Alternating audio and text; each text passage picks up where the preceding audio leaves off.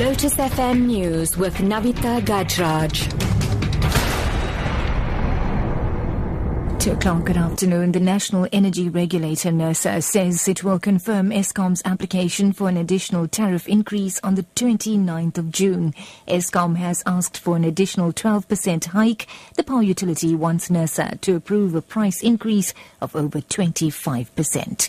Marafi Tabani has the details. The regulator was just deliberating on the process which it will follow to arrive at a decision of granting Eskom a tariff increase. So it says that on the 29th of June, South Africans will know by how much it will allow Eskom to hike electricity tariffs by.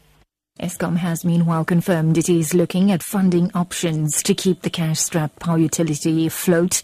The Treasury earlier said Eskom was considering selling some of its power stations or shares, and the proposal could revive previous plans to raise funds for the struggling power producer. Treasury Director General Lungisa Fozile says the Treasury has been asked by a committee of Cabinet to look into how this could be done. In other news now, the Association of Mineworkers and Construction Union is set to demand more than a twofold wage increase for entry-level gold miners. AMCU President Joseph Matunjwa says the union, which led a 5-month-long strike in the platinum industry last year, will seek a monthly wage of 12,500 rands for workers currently earning around 6,000 rands per month. This follows reports that the National Union of Mineworkers may ask for an 80% entry-level hike. Gold companies are expected to be in discussions with unions over new wages next month. The High Court in Johannesburg has halted the deportation of hundreds of African immigrants who were arrested in the wake of a recent wave of xenophobic violence.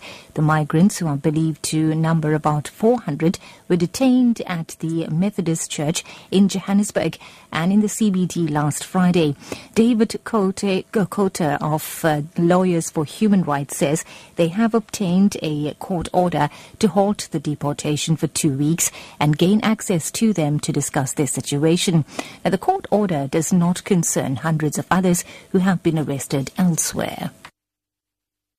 This is Lotus FM News at 2. A team from Doctors Without Borders has been redeployed to Nepal after a second powerful earthquake in less than 3 weeks killed scores and sent panicked residents rushing out of buildings. The Himalayan nation is still reeling from last month's devastating quake that killed more than 8,000 people and injured close to 20,000. Doctors Without Borders spokesperson Kate Ribbett. After yesterday's earthquake, we sent 2 separate teams by helicopter to the worst affected areas. Our emergency teams carried with them emergency medical supplies and survival kits, as well as basic shelter and food items for those people that were affected. Our priority is to save lives by reaching people as soon as we can and giving immediate aid.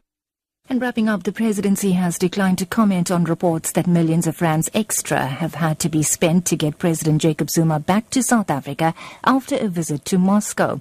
Now, according to reports, the President's official jet developed a minor technical problem. It was not critical and would have simply meant a second refueling stop. Another plane was reportedly hired, but Zuma was not at the airport. A third aircraft was then arranged to bring the President back to South Africa. The South African Air Force is reportedly still liable to pay 2 million rands to the owners of the second aircraft. The Presidency says President Zuma will return to the country from Russia later than planned. And that's the news at 2, your top story this hour. The National Energy Regulator, Nersa, says it will confirm Eskom's application for an additional tariff increase on the 29th of June. For Lotus FM News, I'm NAVITHA GAJRAJ. I'll be back at 3 o'clock. Thanks for the news. It's Lotus FM. Here's Mineworkers.